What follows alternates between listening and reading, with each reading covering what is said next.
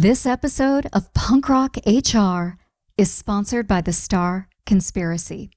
The Star Conspiracy is the B2B marketing agency for innovative brands creating the future of workplace solutions. For more information, head on over to thestarconspiracy.com.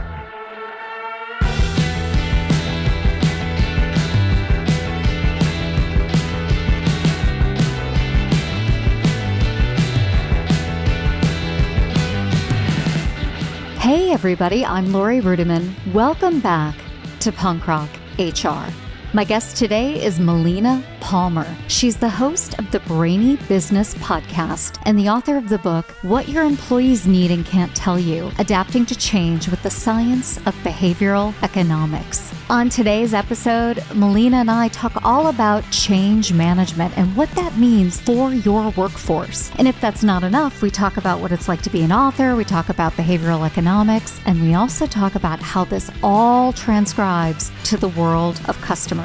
So if you're interested in a very interesting conversation with a woman who teaches applied behavioral economics at Texas A&M's Human Behavior Lab, we'll sit back and enjoy this conversation with Melina Palmer on this week's Punk Rock HR.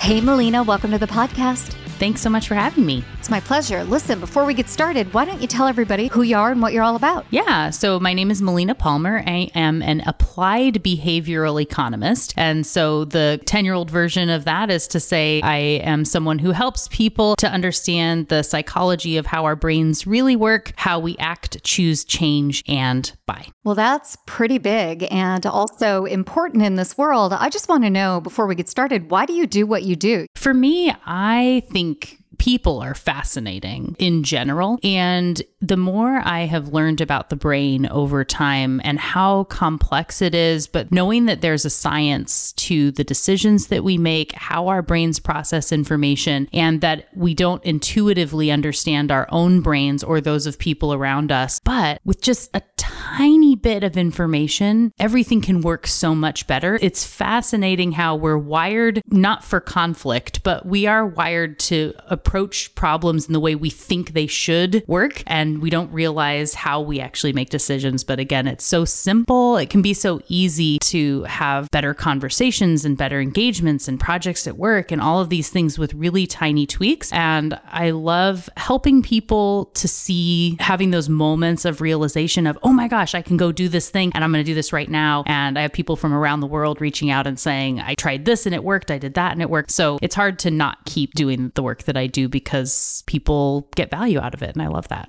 Yeah, it sounds like you're very rewarded with what you do, which is a very lucky privilege. You know, so many people in the world of work are dealing with multiple challenges. Either they're in a career that they don't enjoy, that they chose for the wrong reasons, or they've discovered later in life that they have a passion for something else, or they're not financially rewarded for it, or they're working in a job that they should love, but the environment around them is so toxic. I would imagine that you hear from people all day long about the challenges they face in the workplace, and those conversations must have informed your new book. So tell us a little bit about the world of work and your new book. Yeah, so definitely understand all of the issues and problems people are seeing right now. And to me, in a paraphrasing of Adam Grant, like people deserve to have jobs and careers that don't suck, right? Everyone should have a job that they love and a manager that empowers them and where they're able to feel energized at work. And it really is possible. And so in writing this book, What Your Employees Need and Can't Tell You, I was looking around in the air of great resignation when it was writing it and knowing that this was the time that people should be able to understand change in a different way, to be able to understand how our brains process information, and that it just doesn't have to be bad. And so the framework I use for change management is the same I use for pricing strategy. It's called It's Not About the Cookie. And that is that price isn't about price. Change isn't about the change. It's about all the stuff that happens before we get to presenting that change or that information or the price of something has an impact as to whether we're going to buy the thing thing, whether we're buying in on some idea that's being sold to us or we're buying a physical product. It's all the same stuff really going on inside of the brain. And so helping people to think about change in a different way is really important. In this way, if you think about, so person listening, you listener, how many decisions do you think you make in an average day? So if you think like yesterday, how many decisions did you make? I think the average listener would say thousands. Sure. Yeah. And maybe we'd say 2,000, 5,000.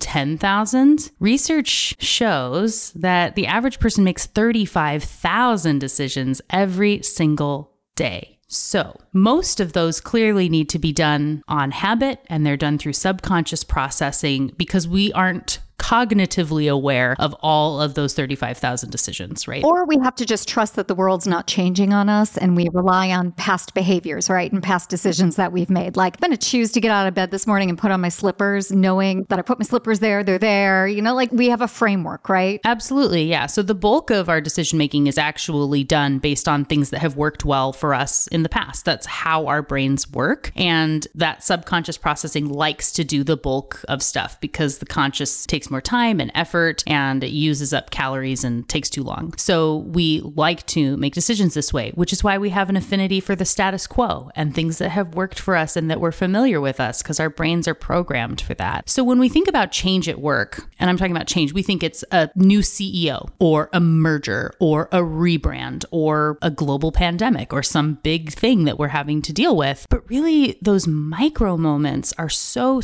important and a place where any manager can look to make things a little bit easier in those tiny 35,000 decisions can make it so people are going to be either really receptive to change or really struggling with it. And so the book really looks at this new way to think about change, understanding our brains and understanding situations at work and how we can make change in everything easier. Well, I'm curious about some of those micro moments because they are micro moments. They're easy to miss, right? So can you give us an example of a micro moment that a manager can catch that an employee would feel so good about that would change the employee experience? Sure. So I have a few of these micro shift moments in the book, kind of sprinkled in so you get little wins along the way. One of them, I would say, is to think about, you probably want to have a sense of trust on your team, right? Most would say, that's important to me. I care about that. And so if you think about having this sense of trust, and then imagine when you're doing your virtual meetings, let's say, do you have a blur background on or a really fake, an obviously fake background, or can people see the space that's around you?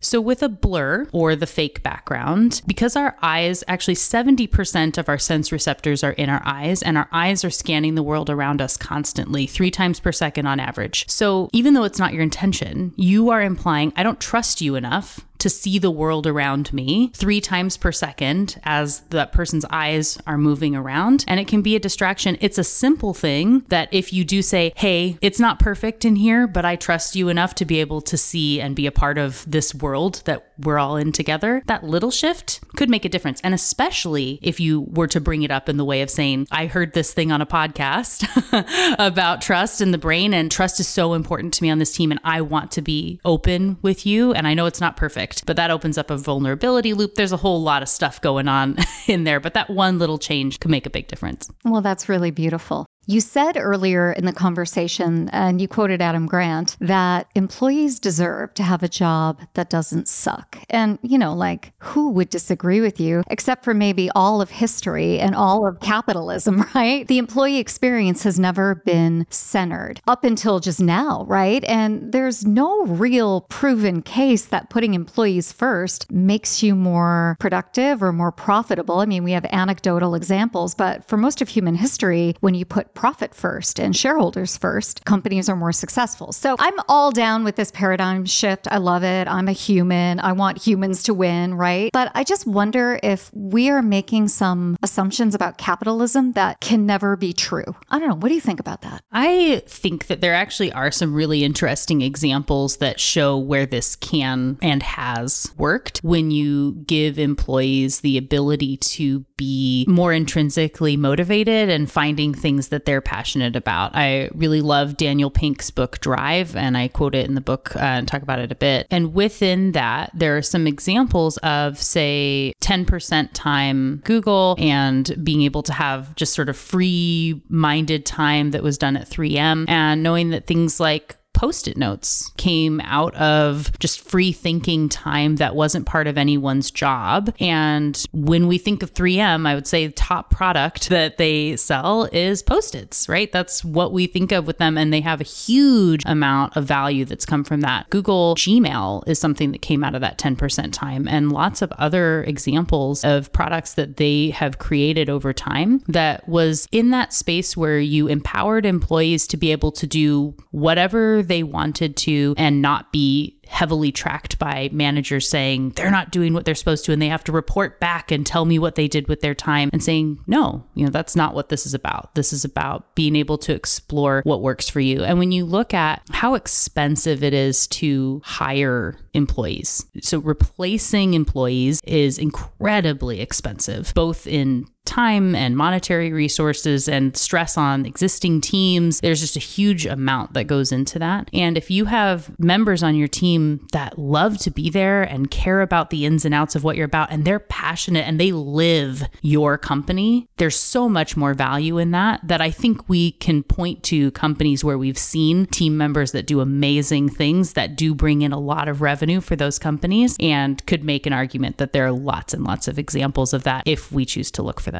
Yeah, I love all of those examples. And I love that employees are having a great experience there, and it is providing shareholder value. So like it's a win-win in those examples. The Gmail example made me laugh though, because I don't think a Gmail is a win for society. I look at my Gmail and I'm like, put those employees back on the clock, like let's wind that back. But I do take your point that it can be a win-win for both an organization and the workforce. One of the things I think about, especially in your book, is how we put the onus on managers to find these micro moments, to have these shifts in thinking, to really put employees first. But often managers forget that they're employees too. So what's the role of managers really recognizing that they have their own needs, their own careers, and they need managers sometimes, or at least advocates and champions as well? Sure. So the book is broken into 3 parts. So the first part is stuff about our brains, about change and managers. Part 2, we look at different scenarios at work. And then part 3 is the framework. At the end of part 1, when we're talking about the brain, I have 2 chapters. The first one is called Change is All About You. And the next one is and ... it has nothing to do with you. And I know my publisher had said, like, okay, so we want a chapter to start with and ...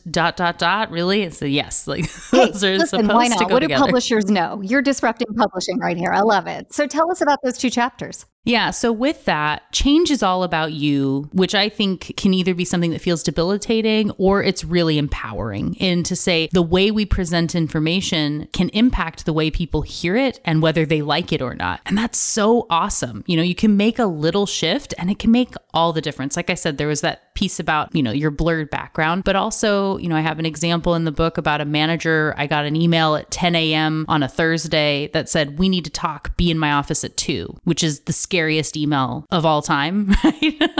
And I spent 4 hours stressing and prepping and being ready to go. And the message there was, hey, I'm going to be out of the office tomorrow and I'm putting you as my out of office contact in my email responder. Oh my God. Never has something so small been made so big. Right.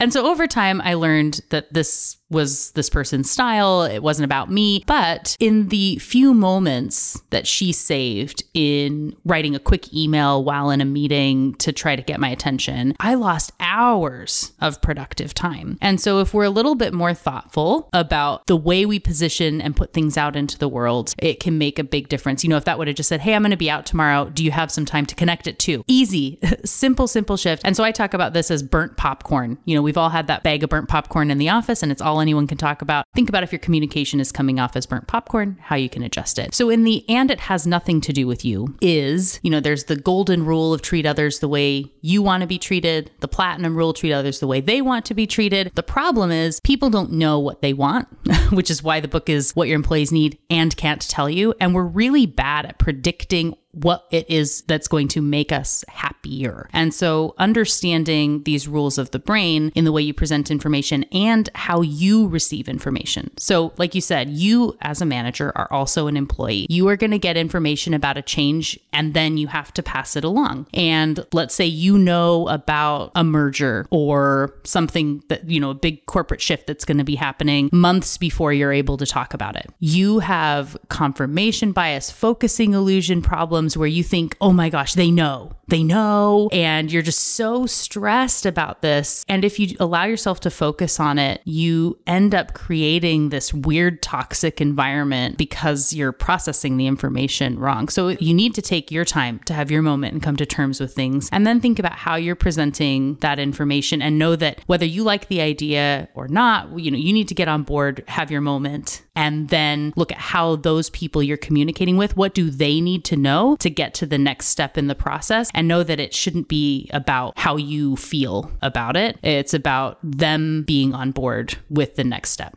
Well, I like this vision of leadership. And I think one of the things that happens when someone assumes a position of leadership, especially when they're young in their career, is they start to act like Jack Welch. They start to act like a general, right? They start to give out deadlines. And I know one of the things you're passionate about is really debunking this idea that people work best under a deadline. So can you tell me more about that? Yeah, absolutely. So all of us, I think at one point or another have said that we work better under a deadline. Or our bosses have thought that about us. Right. And we're wrong. It's not true. We may be more efficient, but the work is not better. So we are wired to, we have all the time in the world. You've been given a project, you have 6 months and you think, oh, I'm going to be so creative. I'm going to come up with a new report and I'm going to do this and I'm going to do that. And then you wake up one day and realize it's due Friday and you make a lot of decisions, but they're, proven to be less creative. If you were thinking, oh, I'm going to come up with the new way to hold this meeting and I'm going to do a better report and I'm going to do this and that. And you spent a lot of time thinking about it. But then when the meeting's 2 days away, you say, okay, I'm just going to go ahead and stick with the report we've always done. I'm just going to churn it out. I know it's not good, but I can do better next time. We think about ourselves in the future. Our brain lights up like we're thinking about a completely different person. It's really easy to commit future Melina to doing a better report next time. And then when the rubber hits the road, it's me again. I'm going to keep kicking that out if I don't have this kind of awareness. So when we have a lot of deadlines, when we have a lot of competing information, we have a lot of busy work, we are, again, less creative. We're more likely to be rooted in that status quo, and that stress and time pressure makes it so that it's difficult to be creative and to care about the bigger picture. We get really myopic. It's just not good for business. Well, but what's the alternative? Because I think the whole world of capitalism is built around arbitrary or important deadlines, right? Bonuses go out by March 15th, or, we need to meet the board of directors on October 1st, whatever it is, right? There are always deadlines. So is there a different way to think about those deadlines that might help us creatively and productively? Yeah. So it's important to be taking the time to step back and say what is actually important. If we can only do one big thing this quarter, what would it be? We also have this tendency, it feels really good to have 10 things on your to-do list, even if you don't accomplish them ever, right? And we've all put stuff on the list again and again and again. And the idea of coming in tomorrow and having only one thing on your to-do list feels bad. Like, I'm not doing enough, something is wrong here. But if it's the right thing, and I can get through in this sort of tortoise and the hare mentality, right? I'm going to do one thing today, and that's the most important thing. And then I can get some other stuff done. So when we have 10 things on the list and we get through 3 of them, we then think, oh man, maybe tomorrow will be better, but feel a little bit bad. And now we have, 17 things on tomorrow's to-do list, and it just snowballs. We never really make that much progress. If you have one thing on the list and you get the same 3 things done, you are a superhero. You're amazing, right? And it can be a snowball of positive there. So when we reduce the things that matter and people are all aligned on the priority, we know that this quarter, this is the thing that matters. And we're focusing on projects that are aligned with this. And maybe when we get really good at that, it can be one project we're able to get through in a month instead of having 10 projects that stretch out over 2 or 3 years. We can really focus on one thing, get it done, and then move on to the next and the next. It's actually much more efficient efficient and effective if you work on less things, but the right things in the right order. No, I'm 100% with you. You know, as an athlete, I have learned do less and do it better. I don't need to train at 80% 5 days a week. And in fact, that strategy is going to burn me out. And when I need to perform at that high level, there's no way I can do it. You know, I love having a behavioral psychologist on the show because I think I'm wired differently. Like, I'll just give you this example. I was giving a talk the other day and the person before me was late. And so I only had 40 minutes instead of an hour. And they're like, oh my gosh, are you going to be okay? And I'm like, you're darn right I'm going to be okay because I'm getting paid for 60 minutes. I only have to do 40 minutes worth of work. Like, I'm thrilled. So am I the outlier in the business world? Because I love to do less. I love to show up and do less, but do it better. It must just be me and like 22 other people in this world. Because everybody else I know is the example that you gave. They have 10 things on the list. They're scattered. They give extra. And in giving their extra, it actually dilutes their worth. Do you know what I'm saying? Absolutely. Yeah. And I would say you are in an exception to a common rule. And there are probably areas of your life where that doesn't fully fit, that you've maybe worked to be to this point, and maybe you had a shift in mental framing at some point. Maybe not. For sure. I mean, I always tried to overpromise, overdeliver, right? Wow the clients. And in that, I burnt myself out so badly. And it eroded everything, my health, my fertility, my marriage, my world. And I just felt like if I needed to do something and make a commitment, I needed to do less of it, but do it better. Then it turns out, you know, behavioral psychologists like you were like, yeah, right on. So I love that framework. I love that you're an advocate for it. I'm so struck though by how people can't change, even when they're given good information. Like, if you change your behavior, you're going to be a superstar at work. If you do one thing, you're going to be amazing. I know our brains are broken or wired differently, but why is change so freaking hard? Can you please tell me? Well, a big piece is because we're trying to do too many things at once, and because the brain likes the status quo, and anything that is change takes some time. Right. So when we think about those 35,000 decisions and so much that's being done by the subconscious processing, and you're trying to use willpower and you're not really understanding the problem and trying to have 10 priorities at one time because we have an optimism bias. We think we're better, faster, stronger than everyone else. So we should be able to get through these things faster. We hear it, but we don't really hear it. And our brain, again, likes to keep us safe. So with the willpower thing and talking just a little bit about habits. So I love a chai tea latte. I know they're not good for me. I know this. I mean, are they not good for you? They're good for my psyche, right? Yeah. And chai is amazing. So Come on now. Yeah. So, but you know, the Starbucks chai, I know there's a lot of sugar in that. It's not great for me. But if I try to say, let's say there's a Starbucks on my way to work. I live in Seattle. There's a Starbucks everywhere. So there's one on the path that I always take, and I say, you know, today I'm going to be better. I'm like, Melina, I've changed. I'm not going to do this. I don't need to stop today. But my brain knows when it sees the logo or has context and cues driving down the road to know that the chai is close. And if I think I'm going to use willpower when it's all those same things leading up to me, I'm already in the drive-through and saying, you know, again, tomorrow I'm going to do better. But today, you know, I've got a little bit of extra time. I got that important meeting. I need this, right?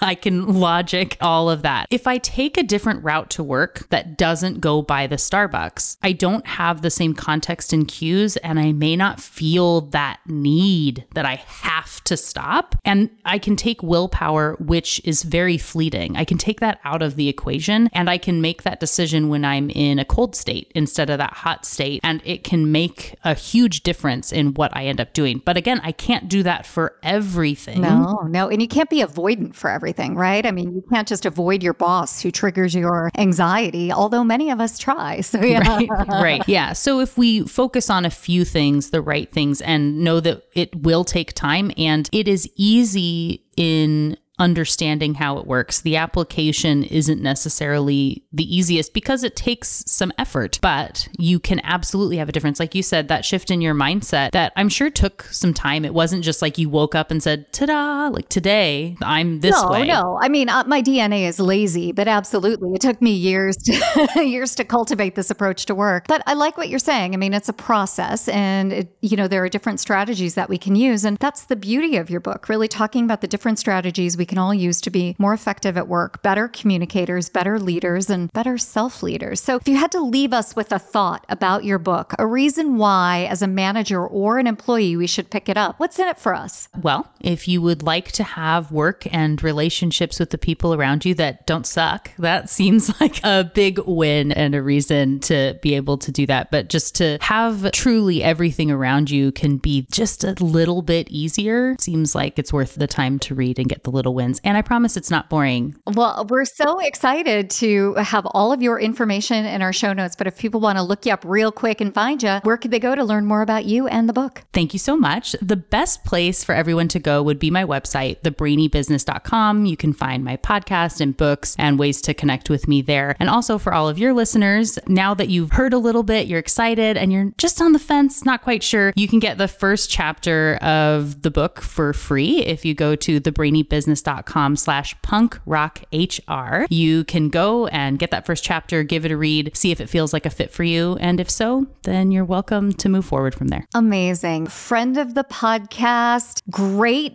behavioral psychologist, and amazing marketer, Melina. Thank you so much for being on the show today. Of course. Thanks so much for having me.